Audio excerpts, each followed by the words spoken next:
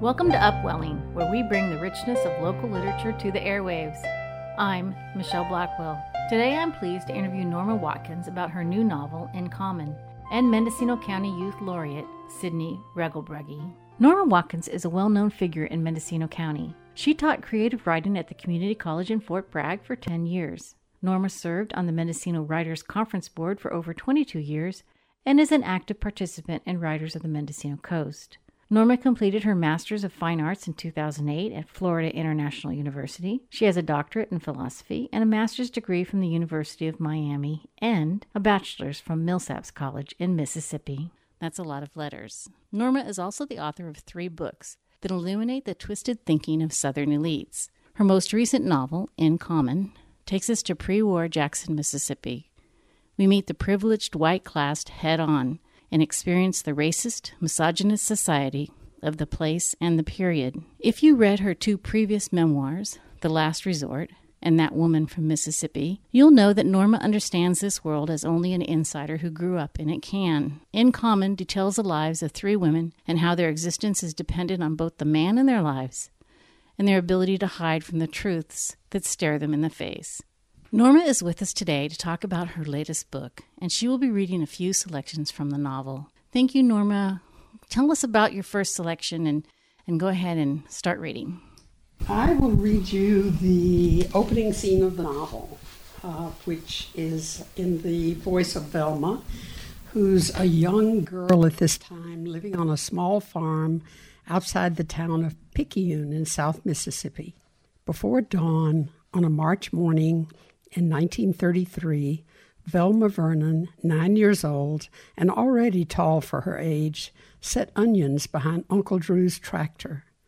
South Mississippi stirred from winter. A mist hung over the low end of the field, and the plow cut loamy furrows into the cold soil. Uncle Drew sang, "Life is just a bowl of cherries," his voice loud over the engine's growl. Velma sang along, straddling the row, stooping every 6 inches to place a baby onion, standing to pull another from her sack. The singing stopped. Trying to turn at the bottom of the field, Uncle Drew had backed the tractor into a drainage ditch. Cussing, he revved the engine back and forth. He called to Velma, "Go get your papa and tell him to bring me a couple of boards." Velma skipped over the furrows, singing the second line of Uncle Drew's song, "Don't take it serious, it's too mysterious." The words felt ticklish in her mouth, and she was glad for a break. It took 150 onion sets to plant one 80-foot row. They had done 10 rows so far, and her hands had gone stiff. The sun rose behind the mist, turning it gold. Velma stopped to admire it.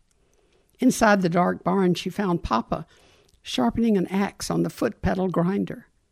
"God darn it," he said, "every year I remind the man to cut the furrows shorter when he gets to that end of the field." He scrambled through the used lumber pile and pulled out a couple of 2x6s. They headed back. When they came over the rise, Papa started running. Velma ran after him. The tractor lay on its side at the bottom of the ditch. Papa shut off the engine. In the sudden quiet, his voice sounded strange. "Sister, don't come any closer." Velma couldn't stop herself.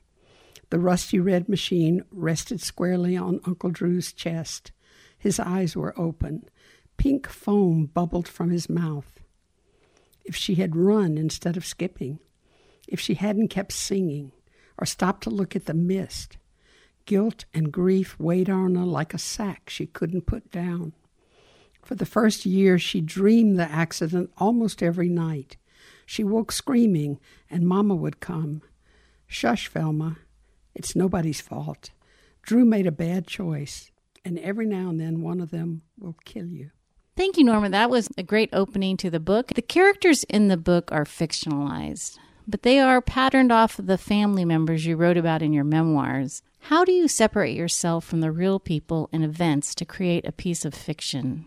After writing 2 memoirs, it was truly fun not to be the constant I in a memoir. I loved getting in the heads of these women and imagining their feelings, their dreams and disappointments, and I got a huge kick out of making myself a side character, a person who appears on stage now and then giving unwanted advice, a person who's secretly despised for leaving Mississippi and laughed at behind her back.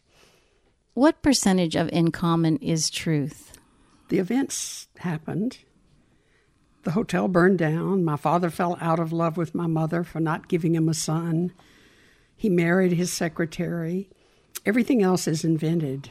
I know my mother grew up at the family hotel, but I don't know the details of her everyday life.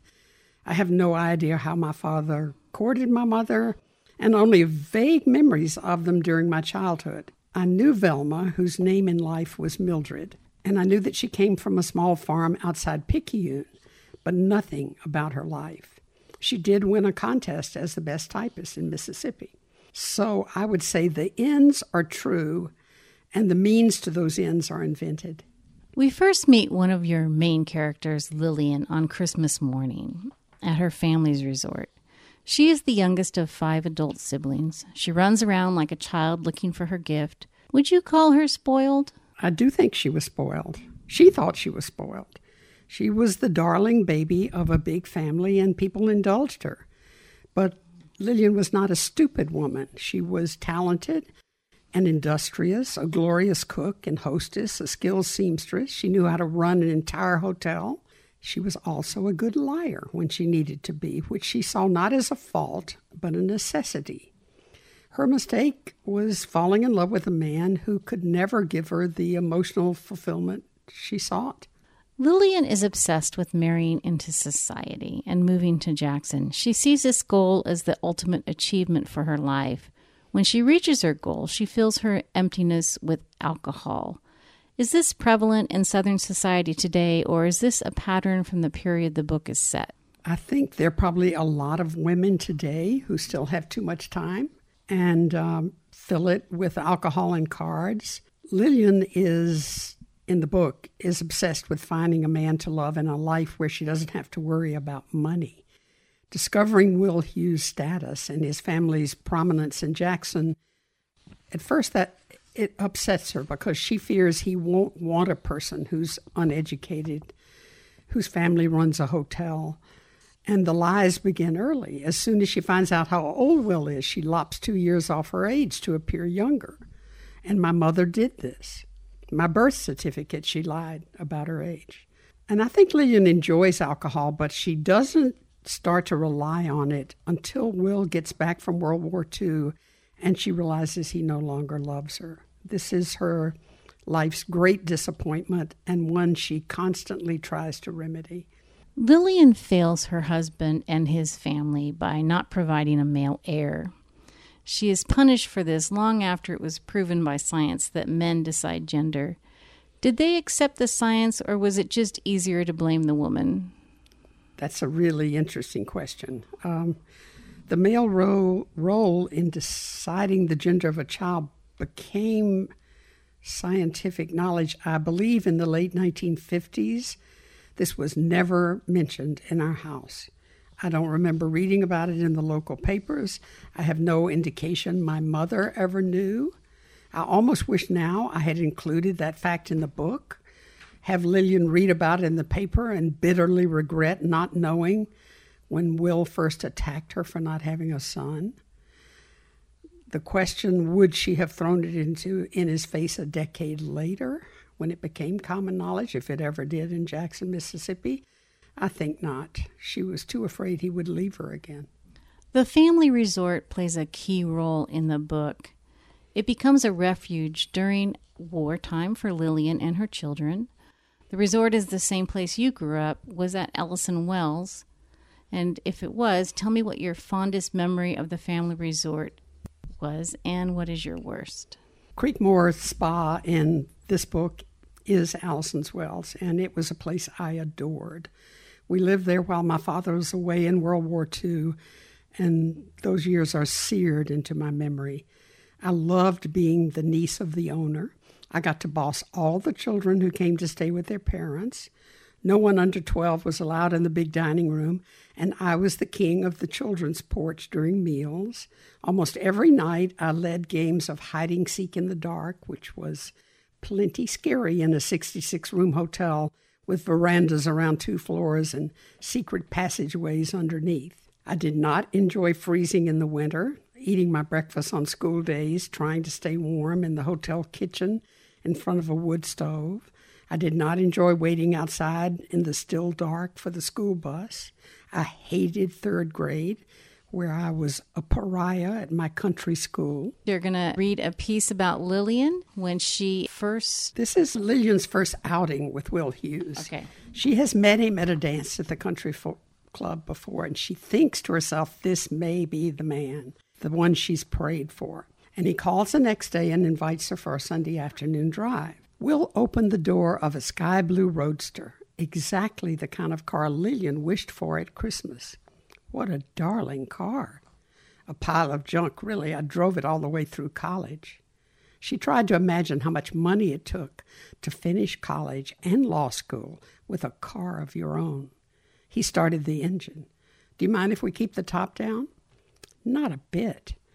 Lillian prided herself on possessing the kind of hair and personality that enjoyed being windblown. She wanted this man to see a girl who was undemanding and carefree, not a fretter, no one who might turn into a nag. They pulled away from Hilda's. She liked the looks of his long fingers on the steering wheel. He drove with one hand, and each time he shifted, his other hand neared her knee. Let's hope we make it without breaking down. Will Hughes gave her a smile that made her breath skip. The engine did have a ragged sound. I'm totally confident in your mechanical abilities, she said. He laughed out loud. Don't be. Mother says it's lucky I have a good head because I'm useless with my hands. He was the kind of man who quoted his mother. Lillian smoothed her skirt, glad she'd borrowed Hilda's suit, a wine-colored linen that suited her dark hair and eyes. It had a short, flouncy skirt that kept blowing up to show her good legs. Will headed north on North State Street. Have you driven up the Natchez Trace lately? I haven't. The Trace was halfway back to the hotel, but Lillian would never ask for a ride home. She'd rather go tomorrow in the produce truck than have him think her needy, or worse, poor. Besides, she didn't want him to see the hotel in the middle of spring cleaning with all its shabbiness on show. When she'd left on Saturday morning, her sisters Maud and Ernestine and the help were dragging the worst of the furniture out to be scrubbed and painted. When Lillian got back tomorrow, she'd be helping them put things back. That's my house, Will said, pointing to his left. Sitting back on a grassy rise, a 2-story mansion with fluted white columns. Golly, Lillian said. It just looks big. There were 5 of us. You said your house has 66 rooms. There are 5 of us, too. And none of our rooms are fancy. I'm the youngest, Will said. Are you? So am I. Lillian found this an amazing coincidence, practically destiny. That means we're both spoiled. I'm not spoiled. Will sounded almost offensive. It's about the handsomest house I've ever seen. His pleased look made her face go warm. The engine coughed and he adjusted the choke. I'll need to get a respectable car soon. I don't look like a serious lawyer in this one. Can't have a family in a 2-seater. Her heart turned to stone. Are you getting married? He gave her a teasing smile. Someday, aren't you? She gazed ahead. When the right man comes along. How old are you, Will asked. What a rude question. I'm 24, he said. I'm 23, said Lillian. She glanced sideways, watching his response. Winning Will Hughes would not be easy, and she didn't mind lying to do it. Having taken 2 years off her age, she began changing dates in her head, from birth through high school graduation. She did a quick run-through of the friends that might accidentally tell him the truth. She could warn her sisters. Ernestine disapproved of lying. Lillian would have to find a way around that. You're quiet, Will said, enjoying the scenery, which was lovely. On the narrow Natchez Trace, the trees were dressed in bright spring green. I like a girl who's not a yapper. Lillian made a note of this. Most people would say she was a yapper. And she wondered what else Will Hughes didn't like. She was willing to turn herself inside out to be what he wanted. Plenty of time to be herself after she became Mrs. Will Hughes. She erased the name from her mind. Rotten luck to even think such a thing. She shivered. "Are you cold?" Will said. "I can put the top up." "No, everything is perfect." You're listening to Upwelling. I'm Michelle Blackwell. We will return to an interview with Norma Watkins about her novel In Common and discuss the other woman. We're going to switch from the Lillian character and talk a little bit more about the Velma character. She's the one that you introduced in the first story, who witnessed her uncle dying after he was trampled by a tractor. Velma, is she a quintessential Southern country girl? Hard to say. I almost entirely invented Velma, her parents, the farm, her life there. So I'm not sure. Lillian was a quintessential flapper, loving cigarettes, cocktails, dancing, fun. Velma is the opposite, raised by a teetotaling religious country family who taught her to fear change, strangers, and traveling to unknown places. When we first meet her, she's a young girl. It's the midst of tragedy. And did you use that tragedy to shape the trajectory of her life? I did. Her uncle's accident scarred her, and each time she made a serious choice in her own life, she wonders if the choice is a bad one. Her mother said about Uncle Drew, every now and then one of those choices will kill you, and so she's always thinking about, in fact, the book is all about choices and their consequences. Velma is a contradictory character. She is a career woman, and yet she is dominated by a male figure. Did she use up all her courage to leave the farm? I don't think so, but Velma is a shy girl, and she becomes a shy woman. She does not like putting herself forward. She's a talented secretary, but secretaries have bosses, and almost always male bosses. So it seldom occurs to her to cross one. And that same meekness follows her into her marriage. I think Will loves her best because she asks so little of him. Okay, now I'm going to move into some of my political questions. In your memoirs, you vividly detail the harsh and unfair treatment of the black servants at your family resort and in Southern society. And in Common, you highlight their contribution, but veer from the harsher judgments you made in the past. Why? Because In Common is written from the points of view of two women who were very much a part of that time. Neither my mother nor Velma saw the everyday life of black people as horrid. It was the way of life, and they never saw their treatment as cruel. They would not have known what we meant today by systemic racism. You also dip into mid-20th century Southern politics and the need of the male characters to keep an upper hand over people of color, while the white female characters mostly turn a blind eye. Do you think that the systemic racism you described was male-driven? Did the women have any power to make change, or were they just as complicit? I think they were complicit in that they almost never tried to make change. Most of the women, not all by any means, but most, followed their husbands' beliefs and agreed with their politics. My mother used to ask my father who she should vote for. So it was, for the most part, within that society, male-driven. Yes. Patriarchy reigned supreme. Okay, so now we're going to talk a little bit about Helen. Lillian and Will's eldest daughter, Helen, is the lone voice of progressive thinking in the book. She verbally spars with her father and others, but her efforts are ineffective. Is her character based on your life? Yes, indeed. It is. I fought with my father every night at the dinner table, and many of those fights ended in tears, my tears. How did you deal with the frustration of talking to a wall? Well, eventually I ran away. That's how I dealt with it. Lillian leverages Helen's politics to retain a connection to Will, the male character that the book swirls around. Yes, she does, because after feeling estranged for so long, it's finally this one area where they can agree, and it gives her a feeling of connection with him again. So she jumps right in. If he's going to be for segregation, she's twice that much for segregation, and she loves that connection. How did that affect the relationship between Lillian and Helen as a mother and daughter? I think, quite honestly, I despised my mother for the way she constantly agreed with my father. And I think it hurt our relationship. She equally despised me for my rebellion. Okay, do we want to try to do a third reading? Sure. Let's do something from Velma, since we've read two from, I'll read you the first night that Velma spends in the capital after she comes from the country. Okay.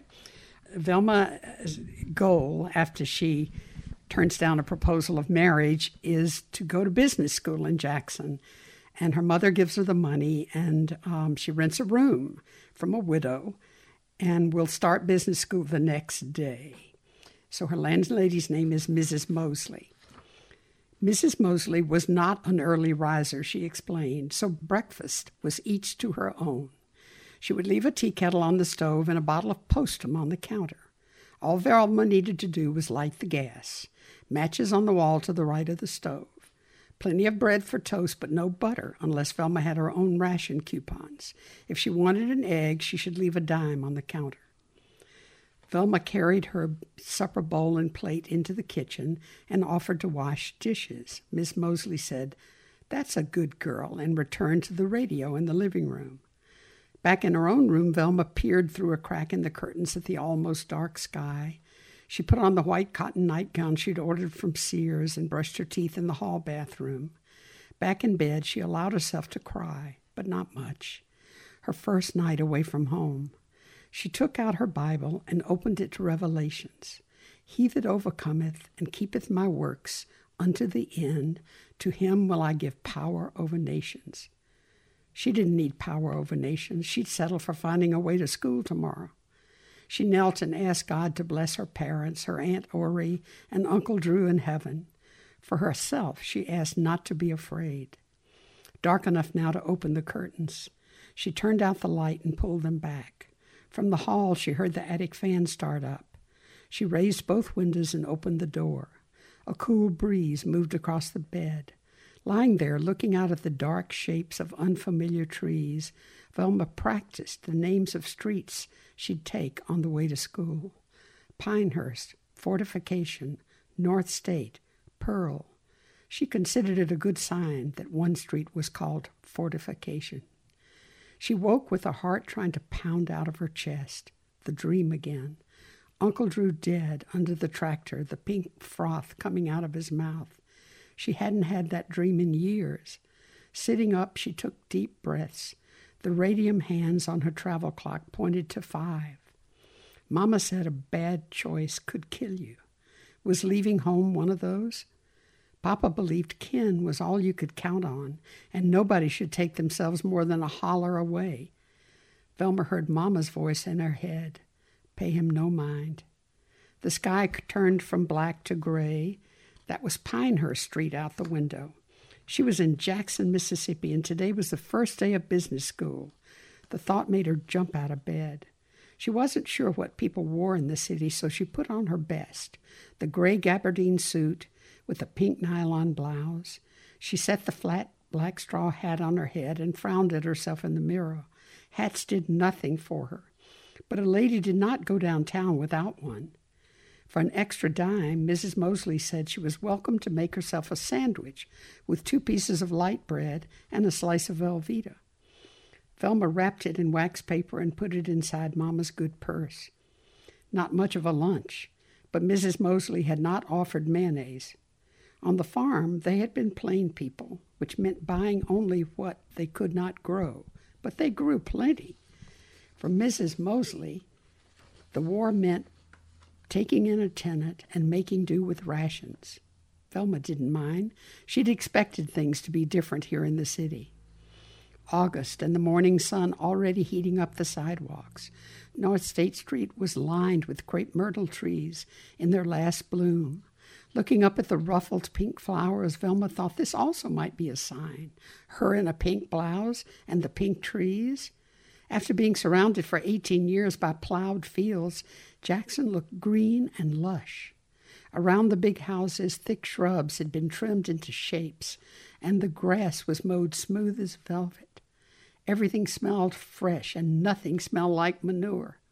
Papa said he didn't give a spit for grass. You couldn't eat it. But Papa was not here.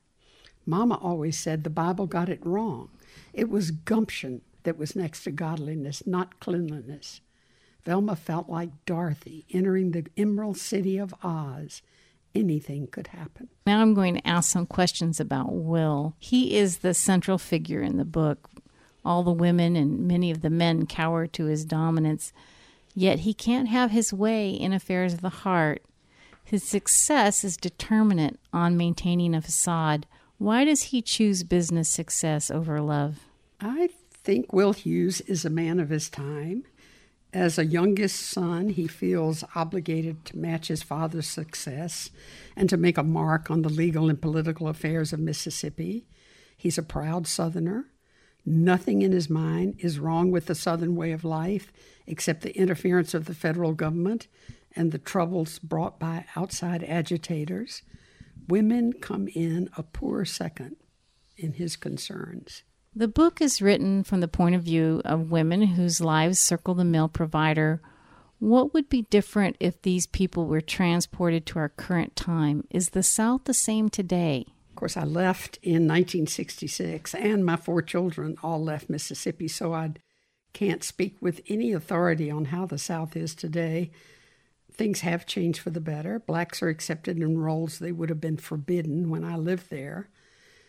I'm sure if I did still live in Mississippi, I would have my tiny island of liberal Democratic friends, and I'd live in the middle of an ocean of Republicans.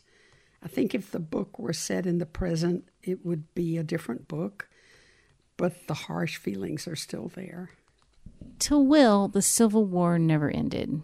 Do you think the current division in our country is a continuation of the Confederacy versus the Yanks? In a way, I do.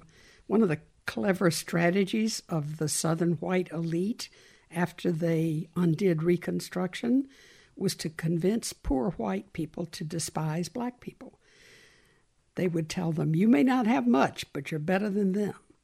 So our politics today are a continuation of that tactic. Instead of giving people what they need to live a sustainable life, one party gives them something new to hate and fear.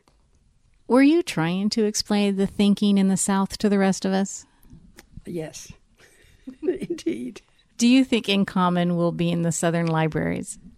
I don't know. I sent pre-publication copies to 50 independent bookstores in the South, and I know that it's being reviewed by at least 2 newspapers in Mississippi, but I'm not sure how libraries decide what to stock. Coming up, Norma discusses her writing process and how her family and the good citizens of Jackson reacted to her earlier memoirs.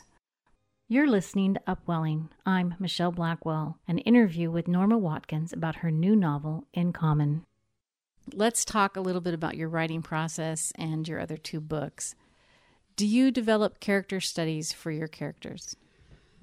I don't formally do a character study. I certainly didn't have to for the memoirs. And for In Common, the characters were there in my head, so I didn't have to invent them.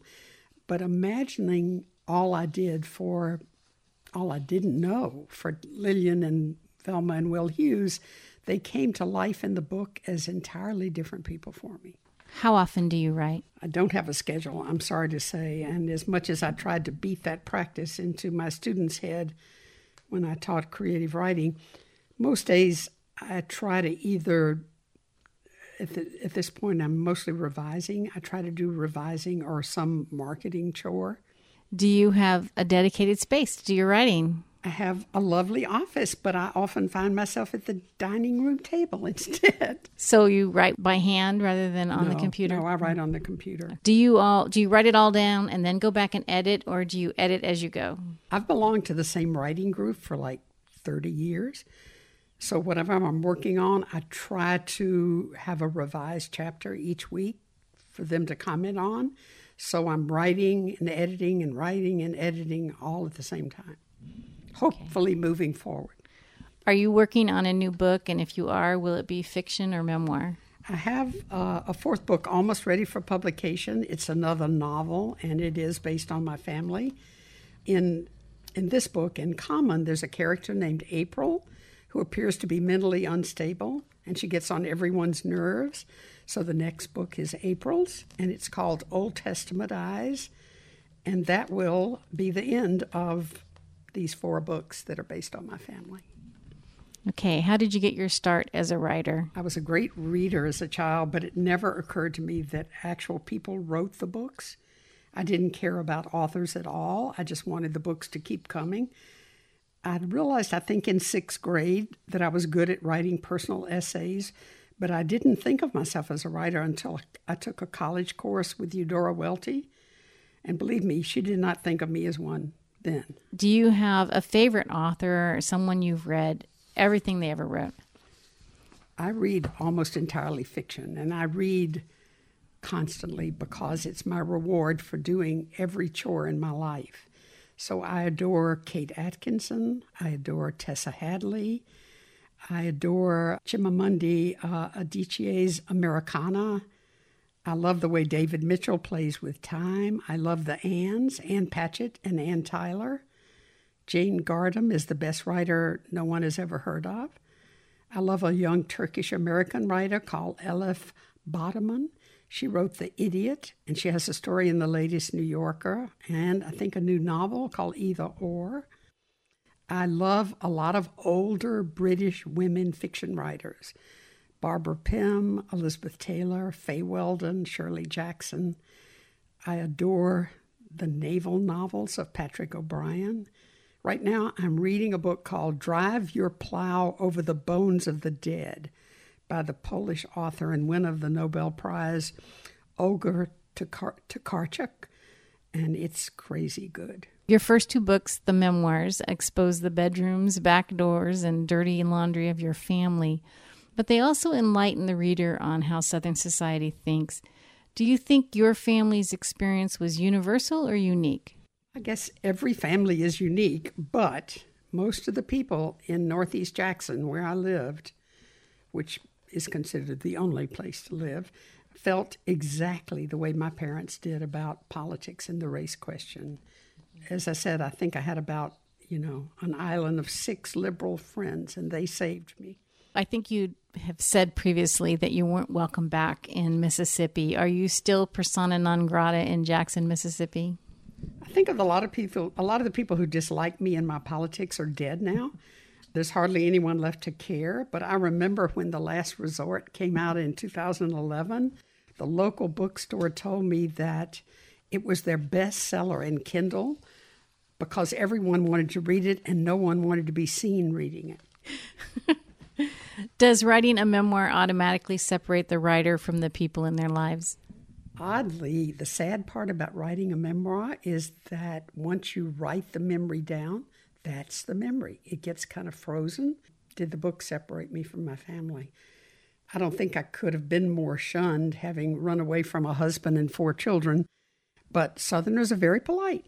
Hardly anybody insulted me to my face. Bless your heart, right? It's like... Do you think your family actively taught their children to be racist, or was it the larger community that infected everything? We did not have to be taught. We absorbed racism with our mother's milk, which I did not receive because my mother thought it would disfigure her breast. I absorbed racism along with the bottle being fed me by my black nurse, who could hold me but never kiss me, who cooked everything I ate but could not sit down and eat with me. Did your family recognize their racism? My family would be insulted to be called racist. They would have you know they were very good to their colored people. So have you stayed in touch with any of your family's black servants, and do they still live in Mississippi? All the servants are now dead, sadly. But yes, they stayed in Mississippi, and I did keep in touch with most of them until they died. Thank you, Norma. Before we go, are you planning any additional public readings locally or a tour or? In the fall, I will travel to Miami to do a reading at Books and Books there. And from there, I'm going to go to North and South Carolina and Tennessee, where I've also been invited to read. I'll be visiting a local book club here to talk about the novel in June. I love talking to book clubs. So for any listeners who aren't local, I am happy to host a Zoom meeting with your book club. And you can just go to my website and look me up, and happy to come virtually. Where can people buy In Common locally as well as those who pick up the podcast from out of the area? I hope everyone will order In Common from their favorite local independent bookstore. Locally, that's Gallery Bookshop in Mendocino. It's also available online and from the publisher Black Rose Writing. You're listening to Upwelling. I'm Michelle Blackwell. Up next is my second guest, Mendocino County Youth Laureate, Sydney Regelbrugge. Sydney Regelbrugge is the 2022 Youth Poet Laureate for Mendocino County. She grew up in Point Arena and attends Point Arena High School. Sydney won a scholarship to the Mendocino Writers Conference in 2021 for her prose and won first place in recitation at the Point Arena High School Poetry Out Loud. Sydney will read some of her poetry for us today and answer a few questions. Thank you, Sydney, for joining us. Thank you so much for having me today. I really appreciate it. The first poem that I have today is titled Spring, and just kind of as an introduction, I like to think of it as becoming new and being a teenager. Spring. I believe spring is the time of youth, where the whole world somehow every year seems new. Spring is not the prologue to summer, where the self-conscious teenager shall look in the mirror and point out her flaws. No, spring is new beginnings, where the youth becomes adults as they cross the stage, leaving behind childhood imagination, in a way begging for time to slow and to speed, where they leave the known world for the unknown, and acknowledge that small towns hold an impasse in time.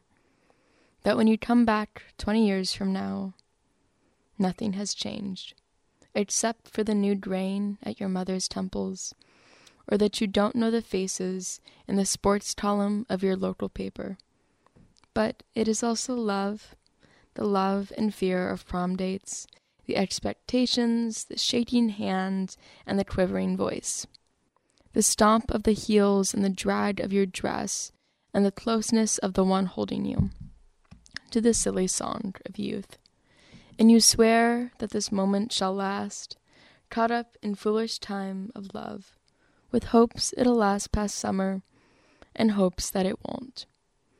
It is getting married after college, where the whole world seems to have settled down, and the love of your then life is looking you in the eye, in your parents' orchard, where the blossoms have sprung, and the once puppy has grown old, with the shadow casting upon. It is the birth of your first child, and its life, that you hold for that bittersweet impasse of time. It is your children returning to that same small town, where nothing, yet everything, has changed, including your new look of gray. Thank you, Sydney. You've received a lot of accolades for a young writer. Is writing in your long-term plans? Writing is in my current and long-term plans. Having this experience of being poet laureate and going to conferences for my writing has given me the insight that this is something that I can do for a living, and not really something that I was too sure about. So I see it kind of going into college, but even more so now, just kind of living my life in the present moment, and that it does take up so much of my current life. So it's in my long-term plans, and it's never really going to go away. Even if I decide on a career that does not involve creative writing, it's still definitely going to be a huge part of my life. What is your goal, the ultimate prize for you? The ultimate prize for writing and poetry? To bring this writing and safe space to other people who don't have it, and to find a way to incorporate this joy that writing brings me to everybody and anybody else, and to continue to get to experience poetry and writing with those around me and in my community, and hopefully have a safe space for anyone who needs an escape from real life. You write prose and poetry. Do you have a preference? I love both of them. Specifically, when writing poetry, I can recall that exact moment when I started to write the piece, and the memories, the emotions, the thoughts, the feelings all kind of come into play, and I feel like I'm transported back into that moment. Whereas writing takes a lot longer, and my prose tend to wait a little bit for me to fully understand them. So I see that more as a journey as I do poetry, but when they come together, it kind of creates the perfect writing for me. Has writing helped you navigate the world around you? Writing has given me an insight into other people's lives in a way that you have to research the characters that you write and kind of put yourselves into what their day-to-day life is. I'm not sure if it helps me process it more, but it gives me an outlet to experience my emotions, and even not in my own writing, but in others, sometimes going on searches for others' writing or poetry to find other people's experience with the issues that I don't deal with, especially living here as, a white woman. I don't really experience everything that other people do. So it gives me an insight into what others experience and helps me not feel alone in the kind of minuscule but very big teenage insecurities that tend to come out. What would you tell young aspiring writers about your experiences? To not be afraid of rejection, and as hard as it is to put yourself out there, it's so worth it, and that opportunities really don't just fall into your lap. If this is something that you want to do, and this was something that I wanted to do, having a mentor that will help push you to put yourself out there, and to not be sad or upset when someone doesn't like your writing or tries to put it down, because that's kind of the beauty of being an author or a poet, is that it's your own. And for that short amount of time where the person is reading your work, listening to your work, you get to shape their view of the world from your voice. And so to remember that this is your time to share your thoughts, emotions, and feelings with the world. I'm going to ask Sydney to do another reading. She has a second poem that she's going to read for us. Religious angst. The wind blows, lost in the midst of the darkness, as the fog sets in over the banks. I see it, the white, soft flow of a marriage gone sour. Next to her, a tired girl with eyes as black as coal, and she's staring at me, watching me with her sinful eyes. They won't let go. I feel her secrets encompass me, our shared whispers behind the bedsheet, telling me all the bad things. Some she's done, some she's seen. We all live in sin, with our paper white teeth and melodramatic laughs, telling my secrets to the girl in black. She knows just as much as I do, but not enough to turn her back, of the darkness held within, that we shy away from, especially in our sin. Sign of the cross on my forehead, blessed be. The church, the priest, the choir of angels, they all know the words I whispered into the night. To the dark ceiling, God himself shall shake his head with a rueful smile, my temporary fixation, trying to be the best child. Thank you. Do you have a favorite writer you'd like to recommend? I don't know if I have a favorite writer. I have writers that I tend to love and go back to for comfort. Neil Gaiman is someone that I could just spend hours reading piece after piece and really force myself to sit down and enjoy it. Jenny Han has written some wonderful book series, kind of young adult, which I really think that young adult should not just be for teenagers, that there's things to learn and experience at all ages. So I don't have a favorite writer. I love Emily Dickinson as a poet. Amanda Gorman is fantastic. She just came out with a new book. I think it's called They Call Us What We Carry. It's so amazing and good. So I don't have a favorite author, but I tend to like to go to libraries or bookstores and take a book that's on clearance or hasn't been bought because it seems a little out there and read it, and those tend to be the best books. So where can people find or buy your poetry or your prose? So I do not have any pieces published. As Mendocino County Youth Poet Laureate, I am working on building a website that will kind of be handed down to the poets after me, and the list and collection of my poems will be on there. That is kind of in the making right now. And I'm creating an official Instagram page to kind of bring my writing. I do have some recitations and some pieces of my writing up on my YouTube channel, which if you just type in my name, Sydney Regelbrugge, it will pop up. One of my goals as Poet Laureate is to publish a book of poetry that will include me and other fellow poets in Mendocino County. And if life tends to work out the way I'd want to, I hope at some point, not soon, but in some point in my future as an adult, I will have my own book published. But as of right now, there is no place. All right. Thank you, Sydney. Thank you for joining us for the second episode of Upwelling. You've been listening to an interview with award-winning author Norma Watkins about her new novel, In Common, and Mendocino County Youth Laureate Sydney Regelbrugge. I'm Michelle Blackwell. Our intro and exit music are provided by Paul Blackwell. To share this show with other listeners, go to kzyx.org or wherever you get your podcasts. This has been a production of Mendocino County Public Broadcasting, KZYX Philo 90.7 FM, KZYZ Willits and Ukiah 91.5 FM, and Fort Bragg at 88.1 FM. You can find more content like this on our website at kzyx.org, and consider donating by clicking the red donate button in the upper right corner. Thank you for listening.